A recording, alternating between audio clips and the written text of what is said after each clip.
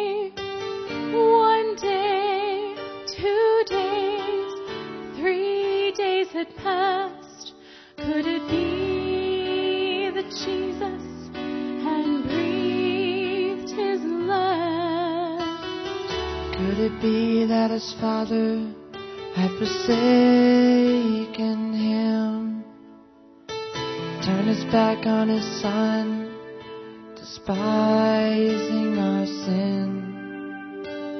All hell seemed to whisper, just look at him, he's dead.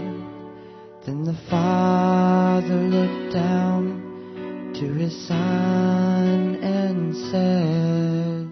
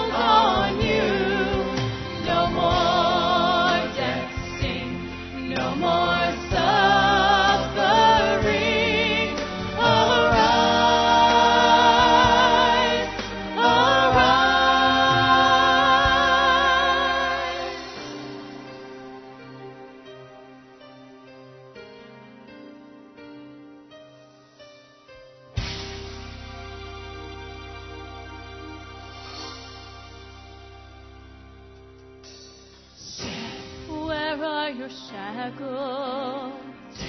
Where is your sting? Hell has been defeated.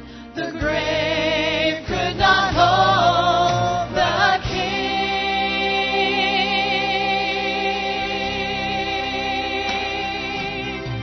Arise, my love. Arise, my love. The grave no longer has a hold on you.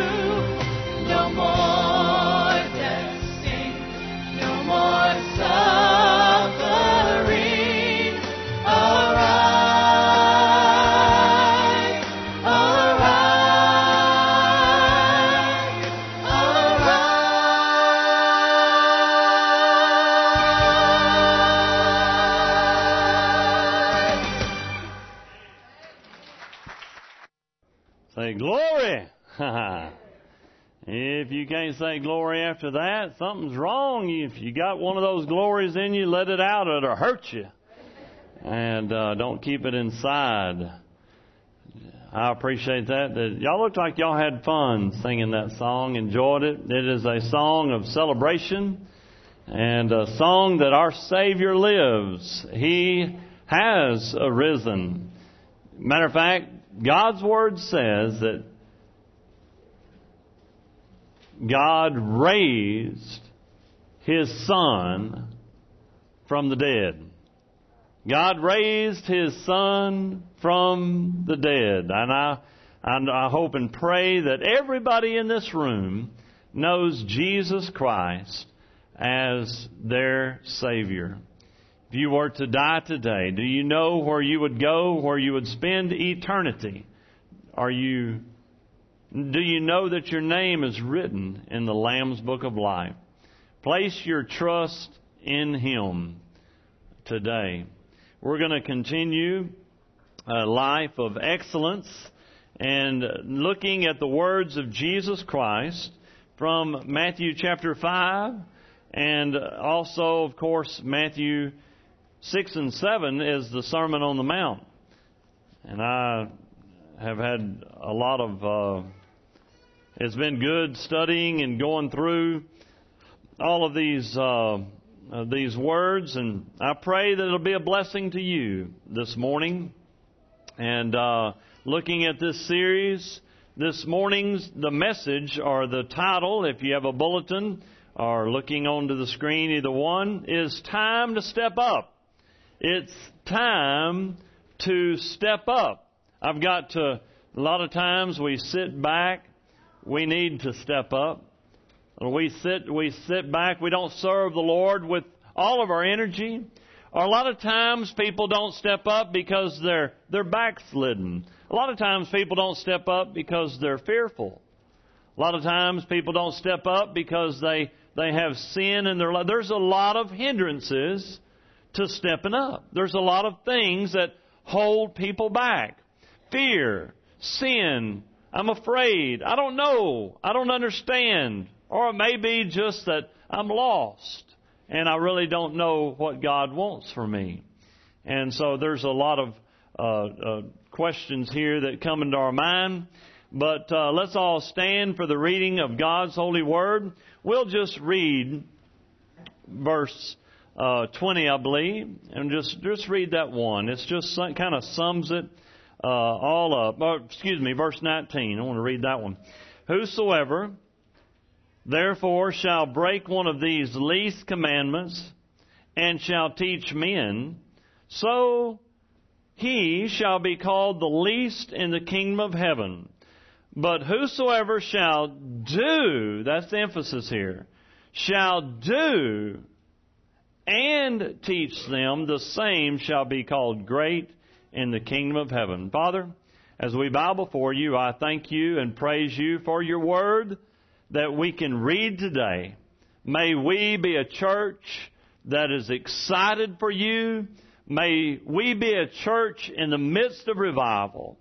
Thank you for the souls that have been saved these past several months. And I thank you for just blessing our church. May we be found serving you and stepping up to a greater service in Jesus' name. Amen. You may be seated. Thank you for looking at God's Word, opening God's Word, looking at it. And, first of all, let's just back up to, we're going to be covering several verses, so we've got to get busy. And let's look at verse 17 real quick. It says, "Think not that I am come to destroy the law or the prophets. I am not come to destroy, but to fulfill." The very first point is all talk and no walk. Jesus, he looked and dressed differently than the Pharisees, and he already knew. And if you look at it, now I know that this sermon, I'm talking about the Sermon on the Mount, it's in Matthew 5. And you say, well, this must have been at the beginning of Jesus' ministry. we find out that this is over the halfway point. If you do a harmony, just look at the other Gospels, a harmony of the Gospels. So he's been at it a while. He's been preaching a while, and he's been going after it. Now, some of the people that Jesus dealt with on a day-to-day basis were religious people. The name of these religious people were Pharisees and Sadducees because, matter of fact, he's going to get on down there and he's going to say, talk about them in verse 20, and he's going to really draw a comparison there. And but basically this, Jesus didn't look like any preacher they had seen before. He didn't sound like any preacher they had even heard before. And matter of fact, he said all these guys, and he said they're hypocrites. He said their church, they're preaching a gospel that'll send you to hell. They're preaching, matter of fact, he said you make them twofold more a child of hell than yourself. And because they're spreading a false gospel, and he really got on to them many times. Matter of fact, especially in Matthew 23, he said, "Woe unto you scribes and Pharisees, you hypocrites!" And there's 7 woes there that he preached in Matthew 23. Now, the reason he brings this up is that why does he even bring up the law? And that is, he says, "Don't think I'm come to destroy the law, but I came to fulfill it." And really the Pharisees, they were destroying the law by preaching it, but not keeping it. They weren't practicing. They practiced their traditions, but they weren't. So basically what? It's the old saying, our walk needs to match our talk. Do you get that? Our walk needs to match. We say one thing, but we do another. We say, I love Jesus, but we don't tell anybody about Him. We say that I really serving the Lord's important, yet we don't come to church like we always should, or we put things ahead of God's service. So Jesus is talking about this. The Pharisees talked a lot about the law, but Jesus came to do it and fulfill it. He says, I'm not Xing it out. I'm standing against your traditions. But the law of Moses, the Word of God, I stand for it. The Pharisees were destroying it by just talking about it, but not keeping it. If you have your Bibles or just want to look up, either way, in James chapter 2 and verse 17, just kind of look at this. This is talking about the same thing here, about are we hearers or doers? Our faith is dead. In James chapter 2, verse 17, the Word of God says this, "Even so, faith, if it hath not works, is dead being alone. Yea, a man may say, Thou hast faith, and I have works. Show me thy faith without thy works, and I will show thee my faith by my works. Thou believest there is one God, thou doest well. The devils also believe and tremble. But wilt thou know, O vain man, that thy faith without works is dead?" And so basically this, if you, and James is, remember, this is the fellow who wrote this, the half-brother of Jesus. Okay, so he had seen his brother do a lot, and he knew what his brother was very capable of. And he was a witness to his life and later his resurrection. And he says this, if you say, hey, I have faith, I know, basically like, how would we talk? I'm saying, man, I'm a member of Promised Land Missionary Baptist Church. But if we don't have anything to match it, James says, basically this, if we don't act like we're saved, if we don't show we're saved by our actions, James says, the Word of God says our faith is dead. Dead means useless, not doing anybody any good. It's not, in matter of fact, most of the time, it's because we're not saved. If we don't have any fruit, Jesus said, well, yeah, none of it, Jesus knew their hearts. He could look inside somebody and He could know their hearts. We can't do that. So He told the disciples, and He knew that, so He told the disciples, by their fruit you shall know them. And so that's it. God says we can be a fruit inspector, all right? And so just looking at people's fruit. It comes out. If you're saved, the fruit will produce. Moving on, verse 18, back in our text, all the Word of God is important. You know, many of us have heard this scripture. Maybe you've heard it. I hope you have. For verily I say unto you, till heaven and earth shall pass, one jot or tittle shall in no wise pass from the law till all is fulfilled. Of course, Jesus was referring to the Hebrew alphabet, but basically this. The Word of God, all the Word of God is important. From Genesis 1:1 to Revelation 22:21. Everything is inspired of God, is given of God. Also, verse 19, we need to be active. Being active just means this. We need to be. This is the one that I read about. It says, now, there's a lot of people who want to teach. They want to talk. They want to do the Word of God. But verse 19 just says this. Verse 19 just says, whosoever shall break one least commandment and teach men, he shall be called least in the kingdom of heaven. But if you do it and teach it, you shall be called great in the kingdom of heaven. And then we'll get to verse 20. And this is what I call the when their mouth fell open. When their mouth fell open. I tell you what. Now basically Jesus is preaching here. He's preaching along. And he's just, and they're saying, okay, all right, okay, I understand, I'm following you. And then he said, verse 20, he said, except your righteousness, in other words, your life, you're trying to be right with God, exceed, you have to live better than the Pharisees and the scribes. Now, what did he mean? They went, when he said that, they went, ah! That's crazy. Nobody can be better than the Pharisees. Man, the Pharisees, they mowed their yard in 3-piece suits. They mowed their yard in 3-piece suits. Man, they looked like holier than thou preachers of the Word of God. I mean, they had Bible verses from one end of their house to the other end of their house. They had pictures. They had Jesus Saves bumper stickers on their camel. And then they had this and they had that. They had all the stuff. Man, they looked like righteous, holy people. And the crowd was in shock when Jesus said, you got to do better than them. And they were, You know why? Because they were hypocrites. They looked like religious people. They looked like Christians. They looked like the fanciest church members of fanciest church members. If that's a word, they were the fanciest fancy religious. But they were, the Bible says this. You know what Jesus said? They were full of dead men's bones. You got to be better than that. So Jesus said it's not about what you look like, but what's in your heart. And he got to that. So when their mouth fell open.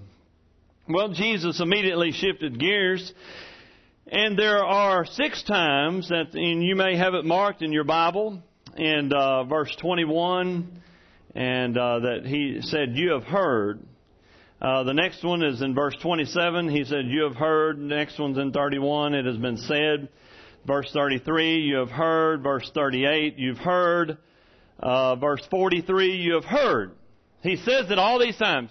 You heard this, but I say this. You heard this, but I say this. This is the way they used to do it. This is the Old Testament. This is the way they acted. This is what they believe. But I'm going to I think you need to step it up. Matter of fact, murder with anger, which is verses, just 2 verses. Just 2 verses. This is a short blurb in a sermon. You have heard, in verse 21, that it was said by them of old time, thou shalt not kill. Now, he did address the 6th commandment. That's out of Exodus, okay? Exodus 20, verse 13, the 6th commandment. That's one of the 10. Did you know all of the 10 commandments were repeated in the New Testament? by Jesus and the other writers except for one, which is the Sabbath commandment, which is only given to Israel as a testimony. But anyway, and so all of them have been repeated. So we ought to obey all, you say, well, we don't have to live by the Ten Commandments because that's in the Old Testament. Well, all of them's repeated. And then we shifted to serving the Lord or worshiping the Lord on a Sunday rather than a Sabbath. The Sabbath was for Israel and the keeping of that. But now we worship on a Sunday. Why? That song that Caleb and Melissa and Andrew just sang, Jesus arose on the first day of the week. And so that's the reason we worship on a Sunday today. But murder with anger. You've heard it said that you shouldn't kill. And whosoever shall kill shall be in danger of judgment. You'll be held accountable. But I say unto you that whosoever is angry with his brother without a cause shall be in danger of the judgment. And then Jesus says, well, not only that. You say, well, you're angry for no good reason. I don't like the way they part their hair. I don't like their cologne. I don't like the car they drive. I don't like, anybody can be angry, just personality conflicts. But Jesus said, without a cause, for no good, that's all it means, just for no good reason, doesn't amount to a hill of beans, as we all say in our redneck vernacular. Well, it just doesn't amount to a hill of beans, but it's enough to get me worked up into a frenzy. And then he goes on to say, then you start saying, you can start talking about them and calling them names. And shall say to his brother, Raka, which basically, in verse 22, shall say to his brother, Raka, shall be in danger of the council, but whosoever shall say, thou fool. So, the Raka is just a Aramaic term for empty head. Here, thou fool. So just basically name calling. Jesus taught this. Listen to me very carefully. Internal attitude is just as dangerous as plunging a knife into somebody. Do you see this? It's right here in red and white in your Bible, if you have a red letter edition Bible. Your internal attitude toward people can be just as guilty before God as just going out and killing. You say, well, if that means if I'm already guilty, no, you're guilty before God. Right there. I heard one preacher use that logic. He said, and he was in seminary class, and he said, because Jesus says if you lust with a woman, you committed adultery in your heart. And he said, well, I just might as well go commit adultery then since I'm already guilty of it. No, you're only guilty before God. If you actually carry out the thoughts in your heart, then you're guilty before man and have brought shame upon the Lord. So it just multiplies your sin. So folks, we all have sin in our heart. And don't think that anybody in here, listen to me very closely, everybody in this room, probably from teenagers up, have committed murder with their mouth. Everybody in this room. And I don't know what, you pick an age, but we've all committed murder with our mouth. We've called somebody a name. We become angry for no good reason. Things that don't amount to a hill of beans, get worked up. Jesus says that's dangerous. You know why? Because sin originates in the heart. And did you know, becoming angry and name-calling demonstrates what's in our heart. Well, then he goes on to deal with some scriptures in what I call getting things right. Getting things right. Anger can definitely lead to pride and bitterness, but getting things right is very important. Let's look at verse 23 real quick. Therefore, if thou bring thy gift to the altar, and there rememberest that thy brother hath an ought against thee, verse 24 says, leave there thy gift before the altar, go thy way, and first be reconciled to thy brother, and then come offer thy gift. Anger can lead to pride, bitterness, resentment, all of these things. And according to these verses here, especially if you skip on down to 25, it says, agree with thine adversary quickly while thou art in the way with him. In other words, if you get into an argument, try to work things out right then. Matter of fact, over there in Ephesians, the Bible says, let not the sun go down upon your wrath.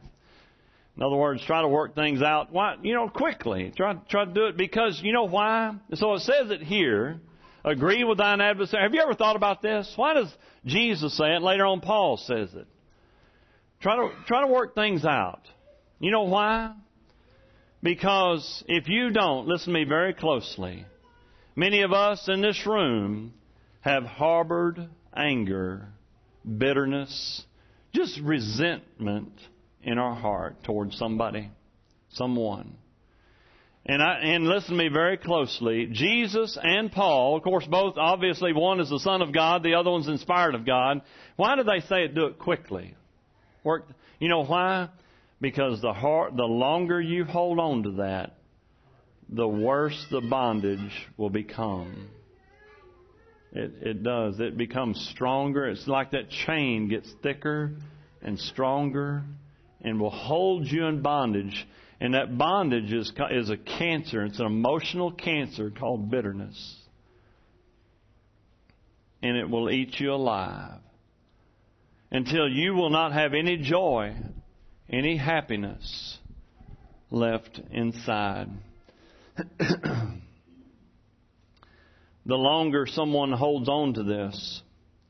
Matter of fact, it says in verse 26, verily I say unto thee, thou shalt by no means come out thence till thou hast paid the uttermost farthing. It's cost you everything. It will leave you emotionally bankrupt. It has been well said that the person who refuses to forgive destroys the very bridge that he himself must cross over. And that's what it does. So many of us in our lives.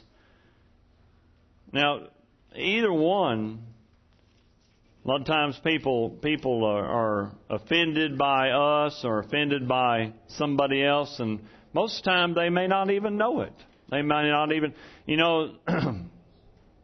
it's kind of like this, I remember, and I've shared this story before, early in my marriage, and Karen she'd be upset with me, but she wouldn't tell me. And we're still working on our communication skills. When you've been married 6 months, that's a little bit different than 60 years.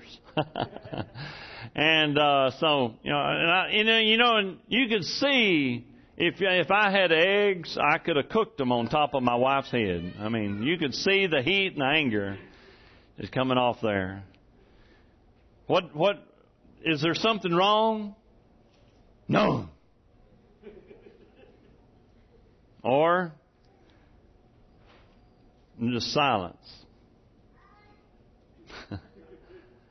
And I sure would like to know. You try to work things out. You can't work things out. I go up to Karen and I speak to her, and she doesn't speak back.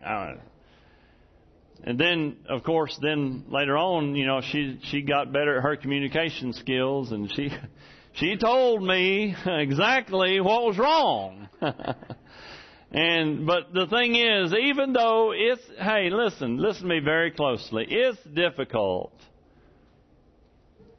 Is it always easy to do the right thing? No, it's not always easy to do the right thing. But doing the right thing is always the best thing.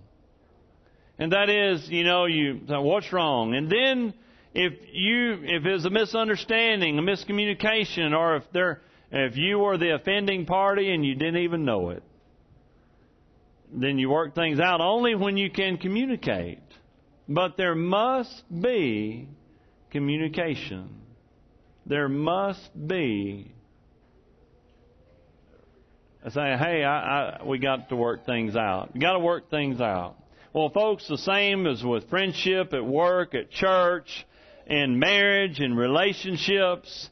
There must be communication. And by the way, got to throw this in there, communication, love. Now, it doesn't mean that one party may get loud. And listen, if you ever say something that you said it in anger. You said it in anger. Be grown up enough, mature enough to say, you know what, I shouldn't have said it that way.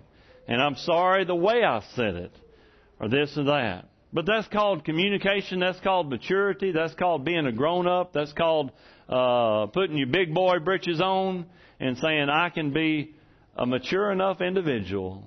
I can say, you know what, I might have said some things said things wrongly. But that's called, again, communication. Communicating well. And that's what this is about.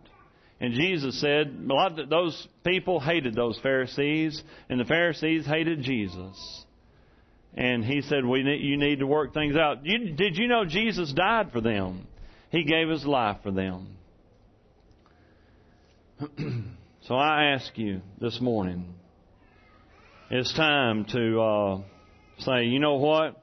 I need to step it up. I need to do better. I need to hit my knees in prayer. I want to pray for our church. I want to pray and thank the Lord for the souls that were saved. I think we have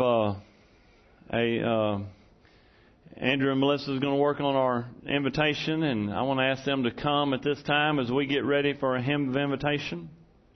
And but whatever God's laying upon your heart, say, you know what, I want to pray for. If your life is struggling, if you know relationships are struggling, if you know families are struggling, if you know that, you know what, my relationship with God could be better.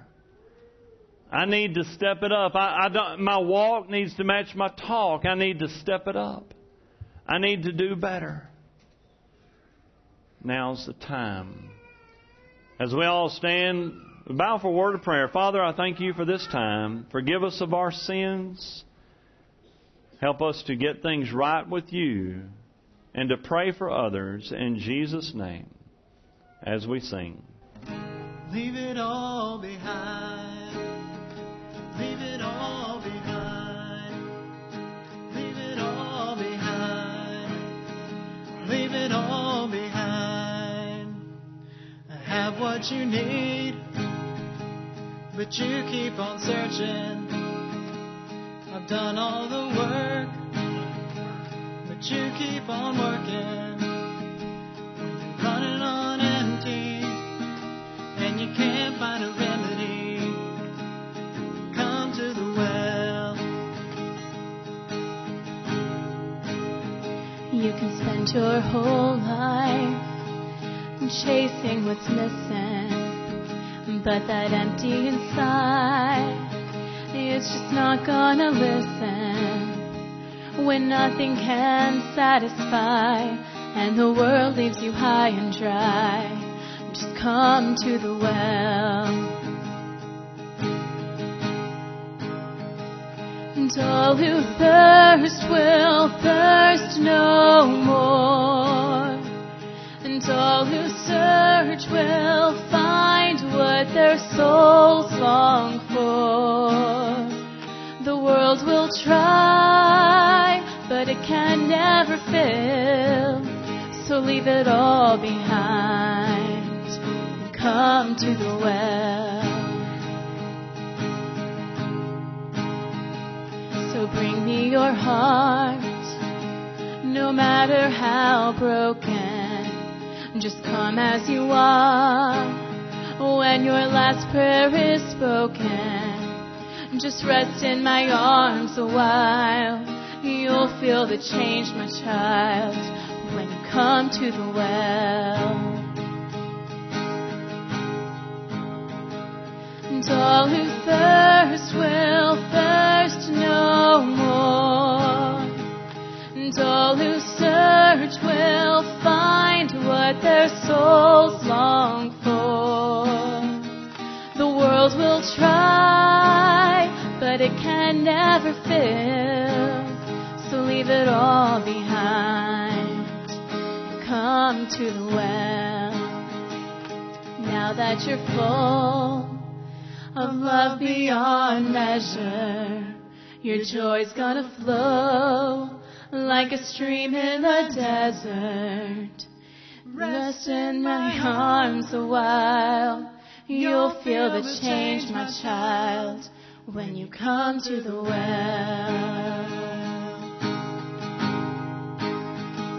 And all who thirst will thirst no more.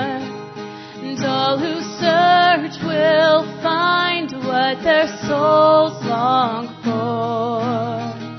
The world will try, but it can never fill. So leave it all behind and come to the well.